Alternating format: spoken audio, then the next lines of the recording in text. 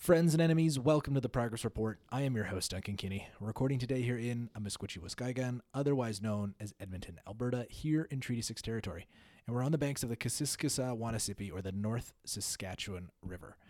Joining us today is independent journalist and host of the Is This For Real podcast, Oumar Salifou. Oumar, welcome. Welcome back to the pod. Thanks for having me, Duncan.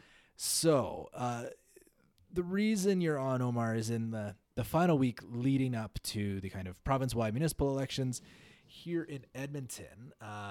Janice Johnston with CBC released a series of explosive and absolutely must-read stories. They kind of got lost in the mix with just the municipal election going on and really no comment from anyone at the Edmonton Police Service. But all these stories were based on the leaked investigative files of Detective Dan Behiels. This is a detective that led an investigation into the person many people know as Abdullah Shah, but is also known as Carmen Pervez. And this investigation lasted 2-3 years, ultimately led to no charges. And Behiels' investigation didn't just stop with Shah. He started investigating members of the EPS as well and making very serious allegations. Here's just like a tiny little quote from the first story. Quote, in his January 2021 report to Chief McPhee, Behiels wrote, I believe that members of the Edmonton Police Service have engaged in corrupt acts that have effectively insulated this criminal organization from investigation and prosecution. Now, Oumar, that's a pretty heavy accusation to make. Yeah, I think it's a very confusing and very heavy situation that's being, followed in this feature, or I guess set of articles by CBC Edmonton and Janice Johnston. And I feel like the biggest question that comes to my mind is why would the police, I guess if you believe this accusation, insulate Carmen Perez or Abdullah Shah from prosecution or from facing any of these accusations in this investigation, or from furthering an investigation that could have led to charges. So yeah, again, insulating him. I'm not sure. This story is kind of weird. Yeah. So ultimately, this investigation goes nowhere. Hardly any charges are laid, and none that directly result from Behiels' work. But Behiels is kind of shook by this whole situation, by the fact that nothing happened. And it's not every day that like a longtime cop decides to light his career on fire, but that's what he did. He took his investigative files and he essentially handed them over to Janice Johnston, 64 gigabytes, years worth of investigation into Shah. And then he turned around and he told his boss, by the way, hey, I leaked all these files to the CBC. Now Behiels is on paid leave and he is awaiting discipline for leaking these files to the CBC. He's been, no charges under the Police Act have yet been laid against him, but he's been informed that he is under investigation. And, I kept reading these pieces and I kept yelling at Oumar. I was like, Oumar, you have to read these pieces. They're absolutely wild. Mm-hmm. And so today, I think because Shah is such a kind of pervasive figure and because he is extremely litigious, I think this is mostly just going to be like a reading series where we kind of pull out some of the more extraordinary pieces and paragraphs from Janice Johnston's reporting. But before we get going, is there any more context that I think needs to be said before we get into this reading series? Well, I guess maybe we can talk a little bit about Slumtown and Okay. kind of, All right. I guess, the precursor to this story, because Carmen Perez or Abdullah Shah was a big part of CBC Edmonton's first, or I guess one of their, one of their first highly produced podcast series in summer of 2019 that came out called Slumtown, that kind of chronicled these buildings that are owned by Carmen Perez and his tenant company, or sorry, I guess landlord company or whatever you would want to call that. And Duncan, maybe you can describe what the podcast was like, because I don't think either of us has listened to it, so I don't think we're I did listen to it. I did listen to it when it came out, and I was very Okay. mad at it because it was this 5-part, piece, like very This American Life, very Gimlet Media style, like highly produced take on, essentially problem properties. And then when they dug into this problem of problem properties, they ran into, Abdullah Shah owned a lot of them. But that piece of content, I mean, yeah, you bring it up because it's kind of advertised alongside these Janice Johnston articles, but I don't think they're similar in any way. Like, she tried to get to do this very gritty, very realistic kind of portrayal of what it was like to live in, or deal with these properties, essentially from the perspective of a homeowner, which like she was like a homeowner who lived nearby these properties, though she never really kind of disclosed that. But the journalist who produced it, but then that Slumtown podcast never once actually like had a voice of like an unhoused person or a person who used drugs. And so I listened to it. I mean, a lot of people listened to it. It was not great. I was not a fan. I had my criticisms of it, but it is very funny to see it kind of advertised alongside this deep dive by Janice Johnston into Abdullah Shah. One thing that I think is important to point out as well is I think when that podcast was produced, Edmonton Police didn't provide almost any comment. Mm-hmm. And I think that they almost, left the journalists in the dark. And then so now you have a situation where I guess, we have a cop who's kind of coming out and putting his own career on the line in order to seemingly, I guess, give the public this information.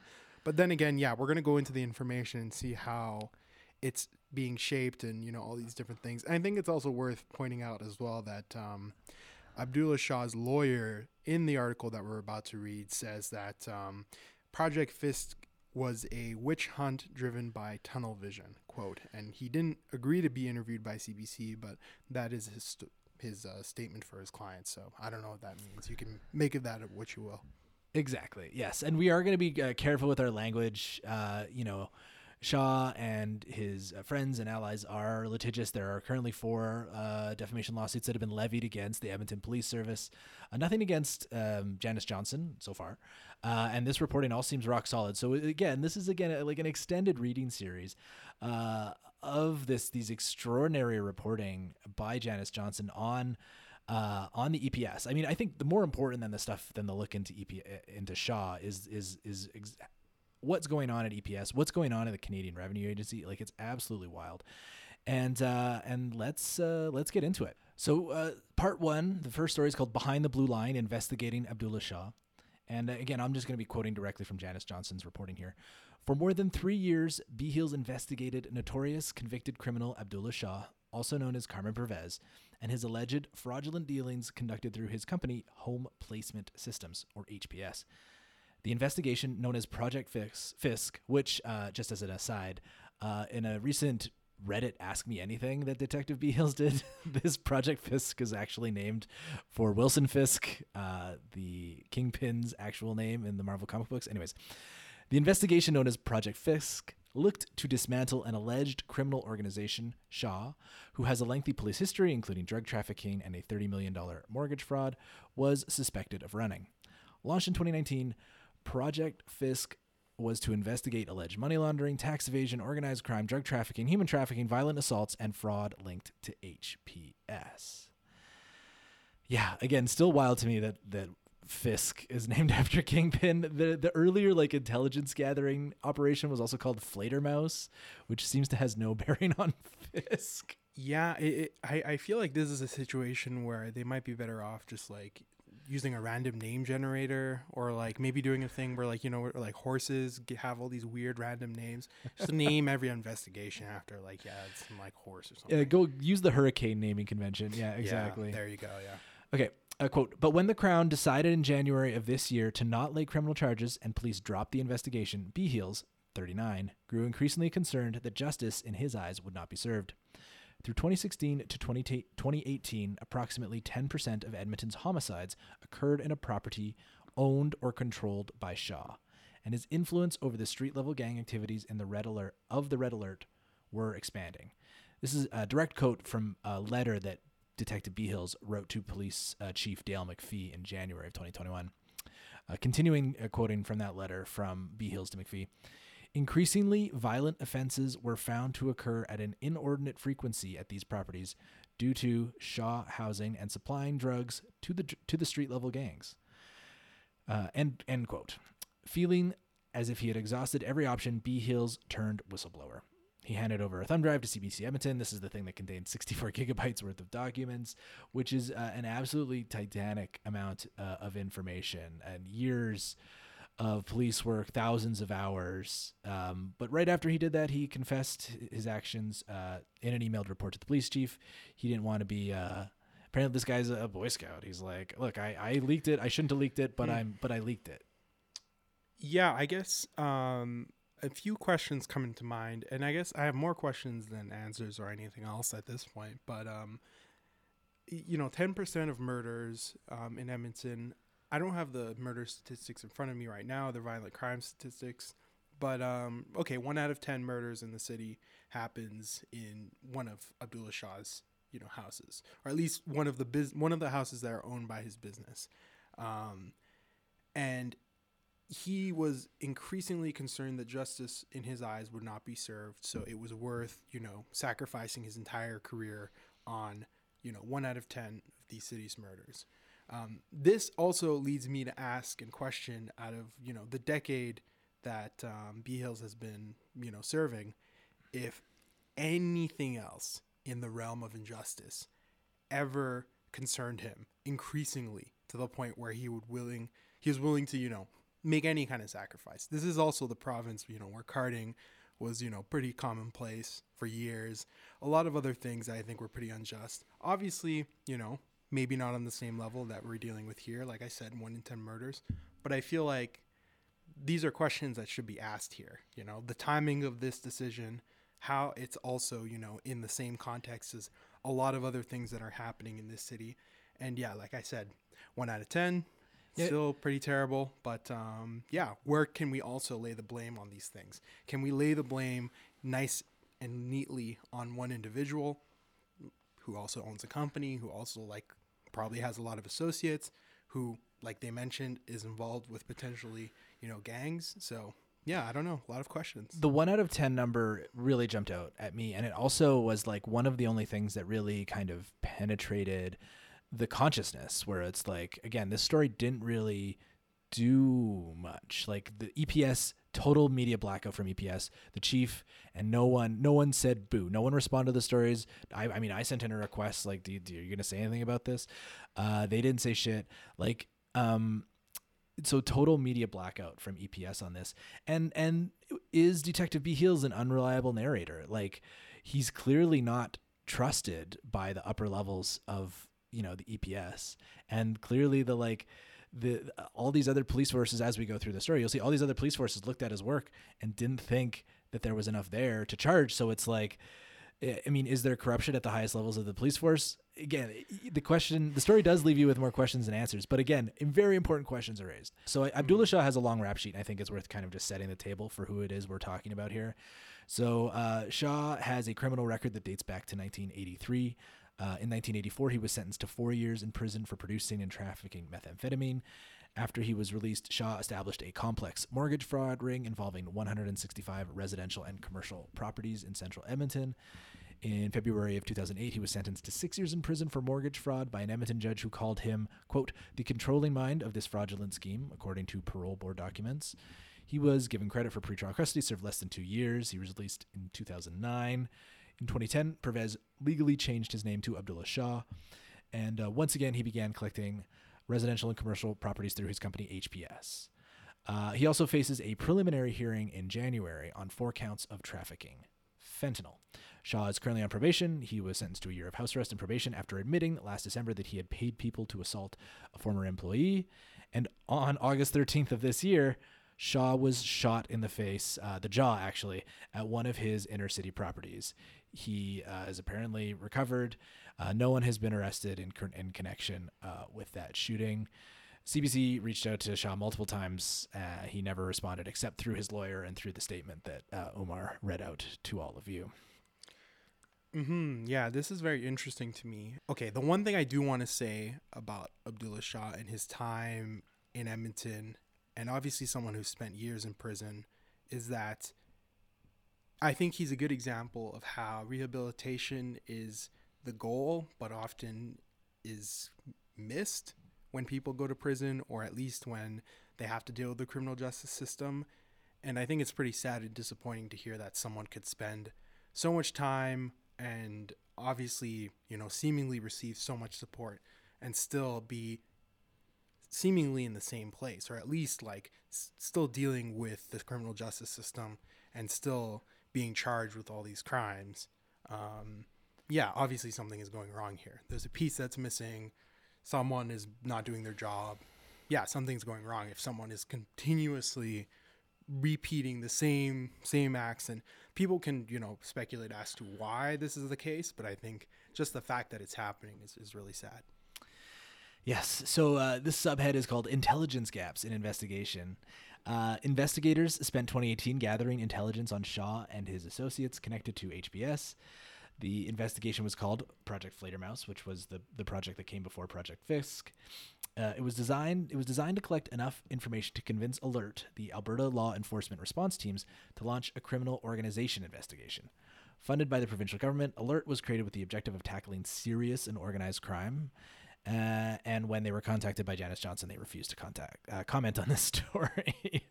EPS presented its case to ALERT in December 2018, and ALERT declined to take it on. In an August 2021 email to CBC News, Brzezinski, who worked at ALERT, said he was not involved in ALERT's decision, which had already been made by the time he had met with Behiels. ALERT advised EPS that there were several intelligence gaps within the investigation, that some of the intelligence, that some of the intelligence being relied upon would not stand up in court, and ultimately the file did not meet ALERT's mandate for intake, Brzezinski wrote. Detective Behiels was encouraged to continue working through the investigation to rectify the outlined issues. At that point, Edmonton Police Inspector Peter Bruni-Brasio authorized Behiels and his partner to launch a new investigation. They partnered with the Canada Revenue Agency and named it Project Fisk. The targets were Shah, HBS, and the people who worked with Shah. There was a bunch of search warrants that were executed in July 2019 that were a part of Project Fisk. You may have seen them in the news. I remember reading about those in the news, that a bunch of Shah properties got raided by the CRA and the cops. Ultimately, those did not lead to any criminal investigations, and eventually Project Fisk was called off. And here's where we get to kind of the meat of it. This is when Behiels makes his serious allegations that, again, no one from EPS has dealt with. Quote, in his January 2020 report to Chief McPhee, Behiels wrote, "I believe that members of the Edmonton Police Service have engaged in corrupt acts that have effectively insulated this criminal organization from investigation and prosecution." Behiels made a similar allegation in a March 2019 report to McPhee. CBC News requested an interview with McPhee. Their request was denied. EPS spokesperson Cheryl Shepard confirmed in late July that the internal concerns raised by Behiels beginning in 2019 were forwarded to the Alberta Serious Incident Response Team, or ASIRT. That's the province's police watchdog, and Behiels was interviewed by an ASIRT investigator. It was determined that the allegations were not believed to be criminal and that EPS would retain the file, Shepard wrote. Given the nature of the allegations, the EPS felt it would be more appropriate for an outside agency to investigate. Edmonton Police passed along Behiels' concern to the Calgary Police Service, first in 2019 and then again in 2021. The CPS Anti-Corruption Unit investigated Behiels' allegations for more than 2 years. The investigation was called Project Achilles, again with why? Why are you naming Project Achilles? Behiels was interviewed, as were a number of other Edmonton police officers. In July of 2021, the investigating detective with Calgary Police notified Behiels by email that the CPS investigation had concluded and found that the evidence did not support or meet the threshold for criminal charges. So that's the there you go. That's the important part, and that's the message right there. If you need to remember it, I think it's very important to go back to the beginning as well and realize that in his allegation, he said they engaged in corrupt acts. Corruption. Corrupt. Is that a crime? Corruption is a crime, but can you charge someone with that? What does that mean? I would love to hear what he's, referring to, because corrupt acts is such a broad and vast statement, and like the investigation that the Calgary Police Department did, they said it didn't meet the thresholds for criminal charges. And again, a lot of things can be very bad and maybe even corrupt, but not meet the threshold for criminal charges. And then you can ask further questions. Okay, well, should the threshold be lowered? Should it be raised? Why do we even have a threshold in, criminal acts or corruption in institutions that have an exceedingly large amount of power and resources? A lot of questions to be asked here. Yeah. 4 days later, EPS spokesperson Shepard noted in an email to CBC that the extensive investigation by Calgary police found no criminality or evidence of corruption by the Edmonton Police Service and its members. So there you go. Okay. Some cops looked into the other cops and they found no corruption. No, so yeah, okay. Everything's fine. Yeah, this is interesting. It's like a game of he said, she said, but all internally and all the fingers kind of pointing at each other in some ways because they're all kind of the same, realistically. I mean, in my memory, I'm only 38 years old. I mean, you're younger than me, but I do not remember any in my lifetime of any cops getting rung up on like corruption, right? No. I am unaware of in recent Alberta history of anything like that happened. The only thing that really comes to mind is like when Carrie Diot got kind of rung up on DUI charges that turned out to be like because they were mad at him for writing like columns and stuff. Yeah. Like that was bad. That was shady. That was harassing, obviously, a journalist. But like I don't know. If you're out there and listening to this and I'm not remembering correctly a huge corruption story in Alberta policing in the past 25 years, please let me know. But like, I don't know. There's just no history of this kind of stuff coming to light in Alberta. So it's very interesting that, all the proper authorities looked into it and they found nothing.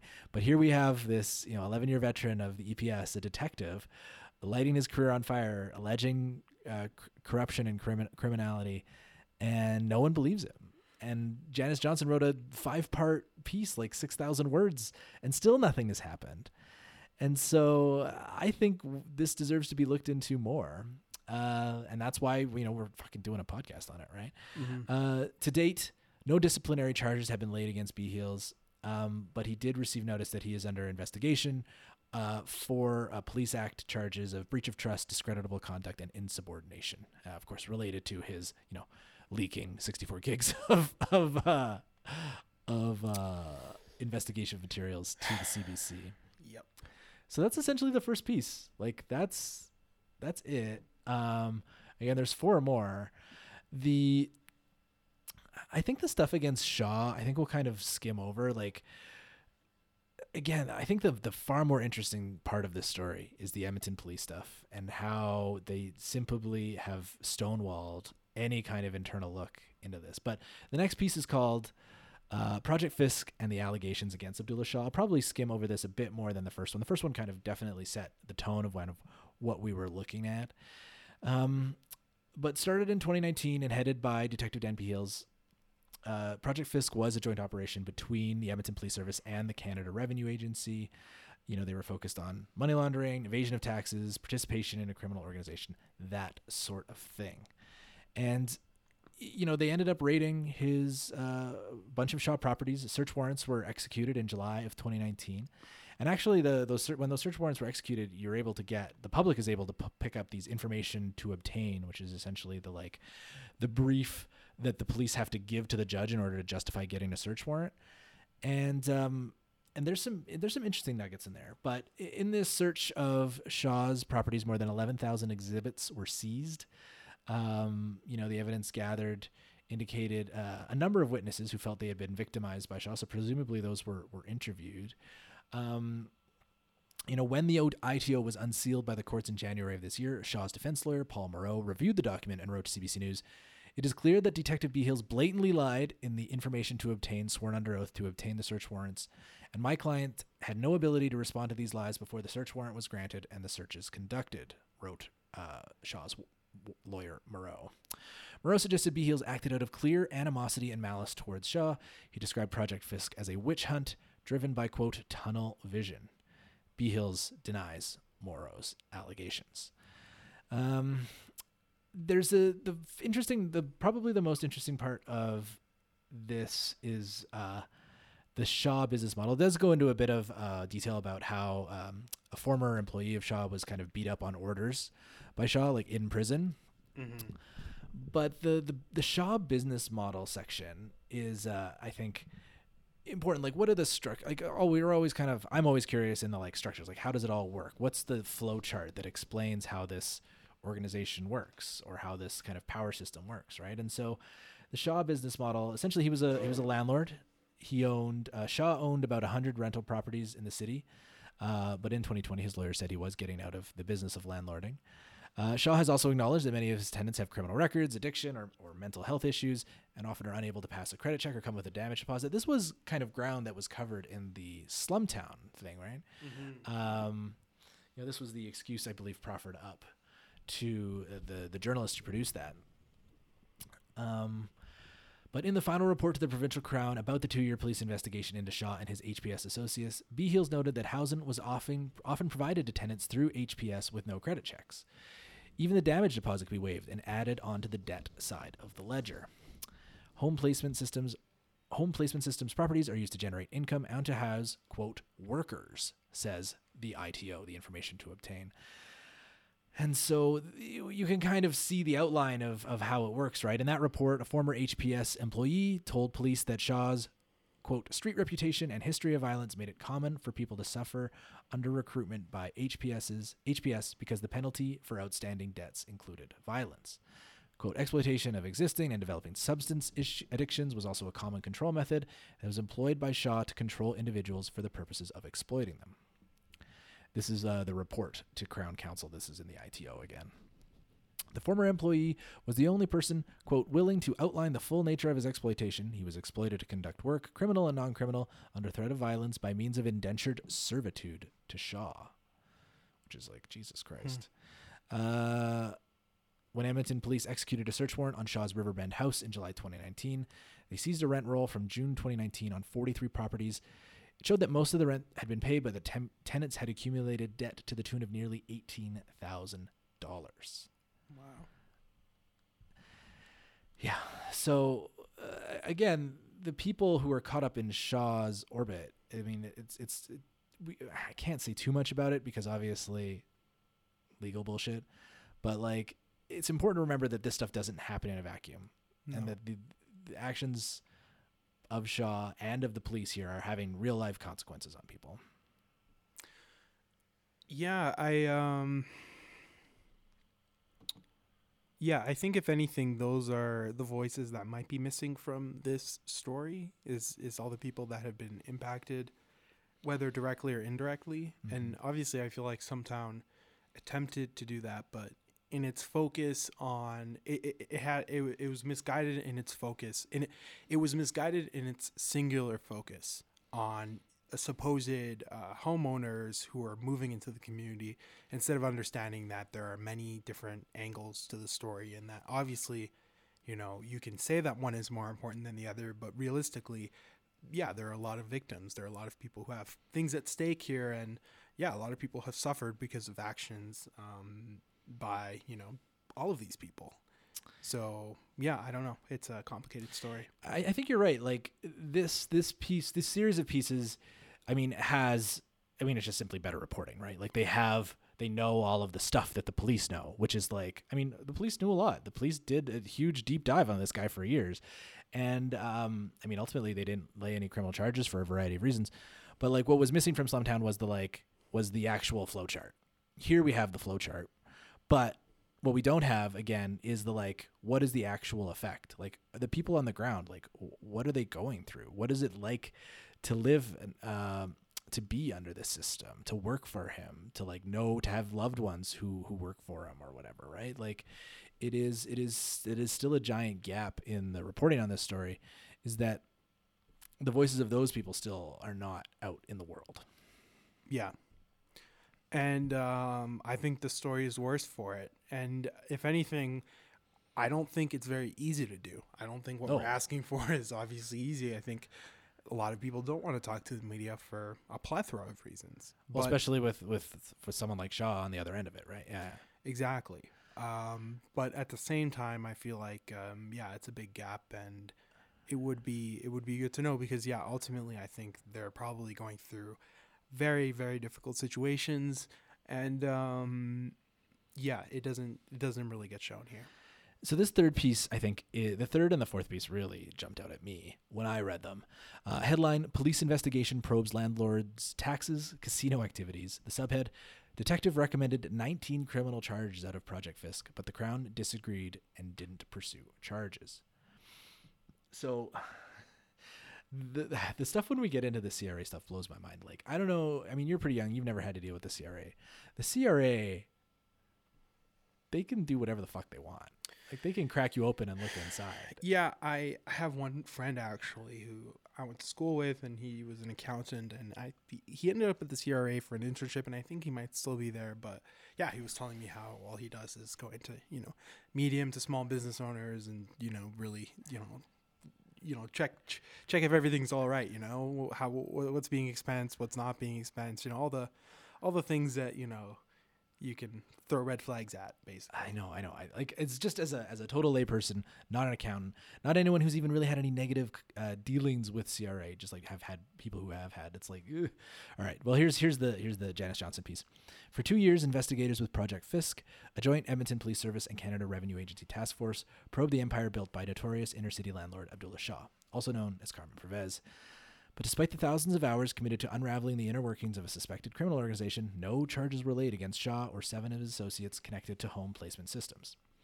This was a blow to the man who headed up the investigation, now suspended Edmonton Police Detective Dan Behiels.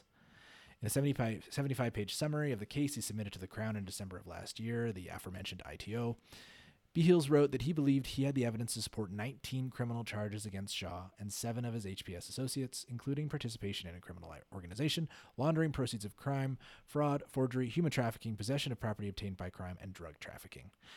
After reviewing Behiels' findings that same month, the Crown declined to pursue any charges.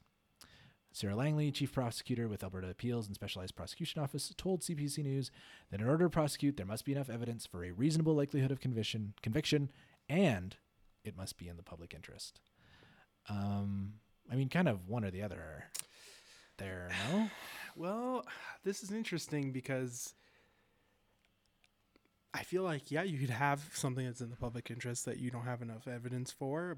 You could have something that you have enough evidence for, but it's a waste of public resources, because all of these Crown prosecutors are, taxpayer funded, and realistically, you consistently hear stories about how these offices are underfunded, how there's not enough prosecutors.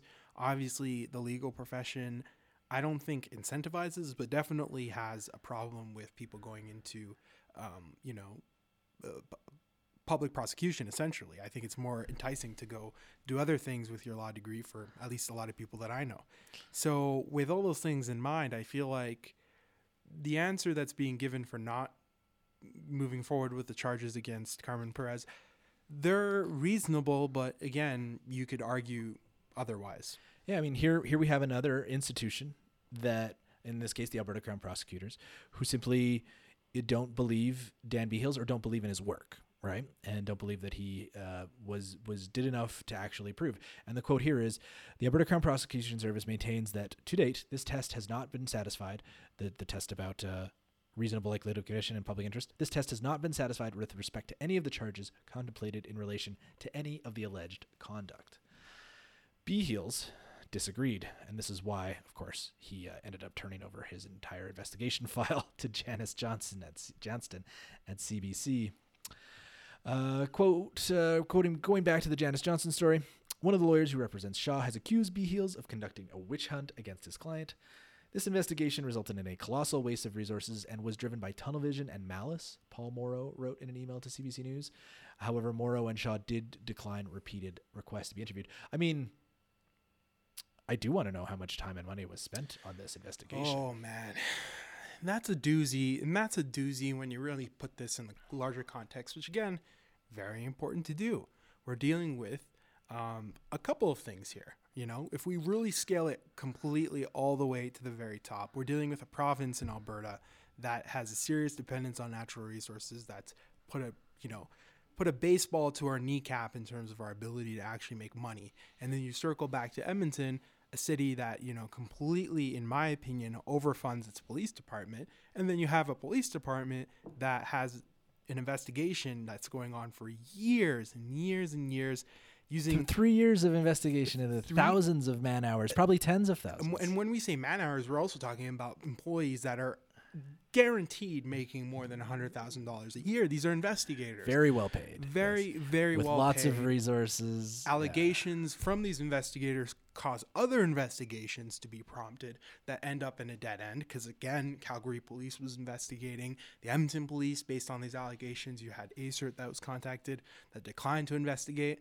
So, and all of this to end up at the same place that they essentially started, which was Nothing. Yeah. Absolutely nothing. And I don't know if we're allowed to be angry about that. Are we allowed to complain about that? It's a waste of fucking money. Like to have gone to the extent to have invested so much time and resources into this investigation that they did, and to come up with nothing. Yeah, that's a waste of fucking money.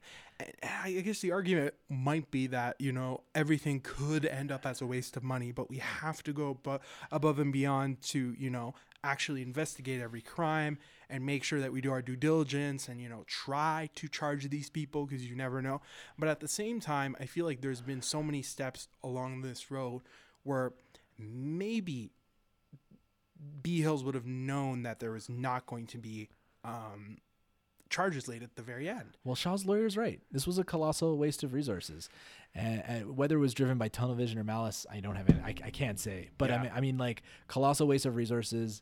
That's yes. a fact. To spend years investigating this guy and to wait and to lay no charges. Okay, is the corruption at the highest levels of the police force real? I mean, we have no idea. But at the very least, this is a stunning level of incompetence at all levels of the EPS to investigate so much time and effort into investigating this man and not charge him with a single thing. And then what we're gonna let's dive into it, because the story gets into some very interesting specifics. Okay, subhead: Properties, casinos, and alleged tax evasion. The Project Fisk investigative documents detail how Behiels and investigators believe Shah and his HPS associates allegedly evaded paying taxes and laundered money. A Canadian CRA analysis of the possession and sales of property under the control of HPS alleged that between 2013 and 2017, the company had evaded taxes on $3.4 million on sales of property, the report to the Crown states. Home placement system operates in a cash business, making it easy to commingle legitimate cash with illicit cash, Behiels wrote to the Crown. For the purpose of this investigation, the illicit money that will be focused on is the black money that is derived from the evasion of taxes. Matthew McGuire, a Toronto-based forensic accountant and recognized expert on money laundering, has reviewed documents from this investigation that were provided to him by Janice Johnston of CBC News. Quote, "The alleged tax evasion has a lot of merit from the perspective of creating excess cash," McGuire told CBC after reviewing the CRA analysis. "Not paying taxes on any of that money leaves them 50% better off than if taxes had been paid," he said. "It would be hard to invent a set of facts to better showcase prevailing money laundering techniques in Canada." A spokesperson for the CRA would not say if the agency had laid any charges against Shah or if charges were pending following Project Fisk. This quote is from CRA. "In order to ensure the integrity of our work and to respect the confidentiality provisions of the acts we administer, the Canada Revenue Agency does not comment on an investigation that it may or may not be undertaking," said a spokesperson. Nice. Very cool. Cannot confirm or deny that when we raided that guy's place and took 11,000 exhibits that we ever did anything with it. Sure. Subhead here, Anatomy of a Property Transaction. In the report to Crown Counsel, Behiels details numerous allegations on how Shah and his HPS associates were able to allegedly avoid paying taxes. As of July 2019, HPS owned more than $24 million in residential and commercial real estate in the Edmonton area. Behiels also alleges in the same document that many of the properties were owned by numbered companies with mortgages obtained from private lenders at high interest rates.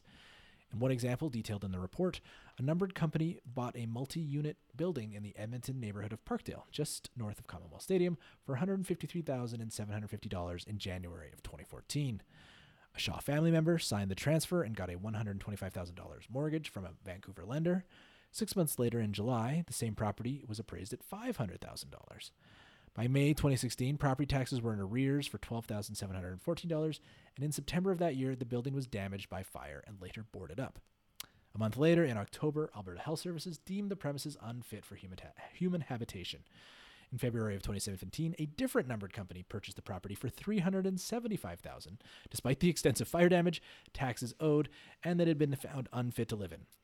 A mortgage was obtained through the same Vancouver private lender for $230,000.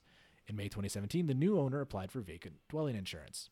A different numbered company, run by the same former purchaser, bought the property for $415,000 in October 2017, and in December of that same year, a mortgage renewal for $200,000 was issued by the same Vancouver private lender.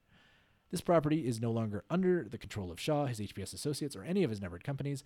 The city issued a demolition order for the building on October of 2019. The now empty lot was transferred to an Edmonton developer in January 2021 for $270,000. The city has assessed its current value at $350,000. I actually drove by this the other day. It's just a giant hole in the ground with a pile of dirt. I don't remember the building when it was around. But again, I'm not a mortgage fraud expert. I'm not a criminal prosecutor. I don't work for the CRA. I see that series of facts in a row laid out, and I struggle to understand it. Yeah. It certainly seems suspicious. Very suspicious. Obviously, it would be nice if, someone could hold your hand and walk you through why exactly it was wrong and, how exactly people profited off of it. I think, again, I'm inclined to look at the bigger picture as well and realize that there are a lot more serious tax evasion schemes going on, and a lot of them are run by, what you may call, legitimate actors, people who have immense amount of wealth and choose to store it in offshore accounts or in other assets that are, untaxable, or take advantage of other systems, like charity systems to, evade taxes.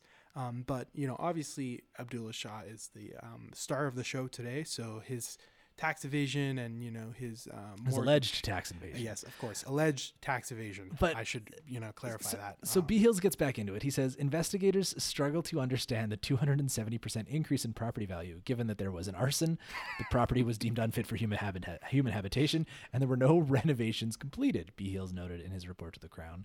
McGuire, the money laundering expert we quoted earlier, was also asked for his assessment. The alleged mortgage frauds ostensibly created hundreds of thousands of dollars in excess revenue, McGuire said. If they continue that pattern, they can get their money out through foreclosure. The finance company is out the money. Allegations of suspicious real estate transactions were also included in a July 2019 document Behiels filed with the provincial court, asking a judge to issue search warrants on a number of properties related to Shah. This ITO was also a snapshot of the investigation at the time it was filed. In a recent email to CBC, Shah's lawyer, a different lawyer named Erica Norheim, wrote, quote, "There was nothing illegal about any of the real estate transactions referenced in the ITO, and we point out that the Crown expressly declined to prosecute," which, again, they're not wrong. No one thought this was illegal. Subhead here, alleged casino money laundering. This one was really blew my hair back. Another of the key allegations in the report Behiels wrote to the Crown was that Shah was suspected of laundering money through casinos.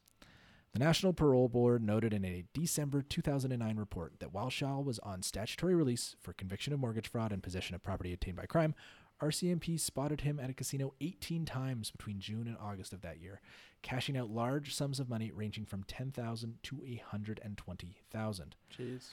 The report also notes that Shah told his parole officer in June 2009 that he had come up with a self-imposed ban at casinos, as Shah had a problem with gambling. The ITO filed in July of 2019 included an opinion from an RCMP expert on money laundering. Quote, "One of the most common problems faced by criminals is the need to deposit, convert, or dispose of large amounts of cash into financial institutions or other forms of commerce and trade without drawing undue attention to oneself," wrote Constable William Luadnak. According to investigative documents in December 2018, Alberta Gaming, Liquor and Cannabis reviewed Shah's casino activity from June through November of that year. It found he had placed $570,000 into casinos that reported to AGLC over that 6-month period.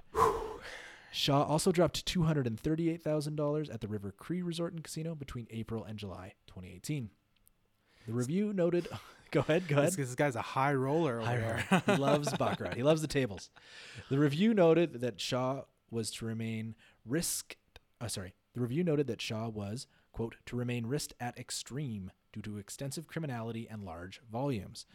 McGuire said raiding Shah as an extreme risk sent a strong signal. When we're talking about extreme risk, we're beyond the idea of a possibility and we're at the point of probability or likelihood, McGuire said. It's not just a theoretical possibility that this person can launder money. We think they probably are. Whenever casinos have reasonable grounds to suspect a financial transaction is related to money laundering, they must file a suspicious transaction report, or STR.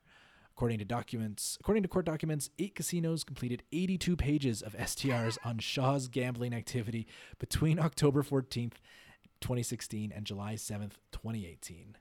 That is a lot of pages of suspicious transaction reports. Yeah. I don't know what the spacing is or what kind of font size they use. That seems like a lot. Yeah. The documents show that in June 2018, Shah went to Casino Edmonton with a female business associate. According to the suspicious transaction report, while Shah sat at a VLT, his coworker spoke to another man. Shah approached them and shook the man's hand. When the other man left, she passed Shah an undetermined amount of cash. Shah sat down at the baccarat table and bought in for $1,000 using $100 bills. In 6 minutes, he nearly tripled his money. His business associate approached the table and whispered in Shah's ear. Shah passed all of his chips on her to cash out on his behalf. When she was cashing out the $2,900 in chips, a manager asked her for identification. Shah told the cashier he'd do it himself, asking why they wanted her ID when she was cashing out for less than the reportable $10,000 limit. Shah got his money and the pair left the casino. The individual's actions are suspicious in nature, given the totality of his play. The STR states, Shah is sporadically involved in a high volume of play while utilizing funds from an unknown/unverified source. McGuire, the money laundering expert, reviewed the suspicious transaction reports. This is the classic money laundering technique, he concluded. And also, I would recommend, if you want to learn more about how folks launder money at casinos, Canada Land Commons did a really good episode on the Vancouver method, which I highly recommend, which really does explain quite well how it all works. But we're going back to the McGuire, the money laundering expert here. Quote, you're passing the chips to somebody else to try to have them be the person identified so that you're not the one that's linked to the source of funds. McGuire said a typical money launderer's objective is to obscure the original source of the cash spent at a casino. The idea is to hopefully get a casino check afterwards to have an apparent legitimate source for the funds that you're depositing somewhere else or using somewhere else, McGuire said. Not just one casino thought that this looked like money laundering. A number of casinos thought that it looked like it was money laundering. Asked by CBC News about her client's casino activities, particularly the June 2018 events, Shah's lawyer, Erica Norheim, wrote in an email that, quote, such behavior is equally consistent with entirely lawful activities. She told CBC that Shah is a problem gambler who voluntarily enrolled in an AGLC self-exclusion program on July 7th, 2018 for a 5-year term. The evidence you have obtained regarding Mr. Shah's vulnerability to gaming activities may be sensational, but respectfully, it is a private matter, and the evidence in the ITO does not in fact establish that gambling was used in any way to launder money, Norheim wrote. All of the money used by my clients at the casino was lawfully obtained. And that's it. That's the final sentence of part 3. I think we got to end it here. We got to come back for a part 2. But again, I want to do this podcast literally just to say stuff like this out loud and just to not know that I'm going crazy when this gets reported by the CBC and no one gives a shit. Yeah, it's important to say these things out loud and realize how things are operating in our communities. And I think if anything, I just hope anyone who didn't get the chance to read the articles gets a chance to know this information now. And maybe us all being aware about it will somehow, I don't know, we'll just all be aware of it. Yes, the more you know. The more Rainbow, you know. Yeah, NBC. Exactly. Oumar, thanks so much for coming on this pod. How can kind of people follow you along on the internet to support your work? You can find my podcast at isthisforreal.ca. You can, I don't know where else you can find me really. You can follow us on Instagram at the same handle. And follow the progress report. I'll be writing for the Hum, and you can, I don't know, search my name and you'll find my writing there. Yes, but you've gotten off Twitter though. I don't have a Twitter account anymore.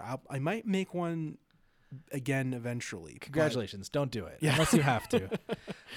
But again, thanks so much to Oumar for coming on the pod. Also, folks, if you like this pod, you want to keep hearing more podcasts like it, You can join the 500 or so other folks who help keep this independent media project going. There's a link in the show notes, or you can go to theprogressreport.ca/patrons, put in your credit card, contribute, $5, $10, $15 a month, whatever you can afford. We would really appreciate it. Also, if you have any notes, thoughts, or comments, I'm really easy to reach. You can find me on Twitter, where I spend far too much time at Duncan Kinney. And you can reach me by email at duncank@progressalberta.ca.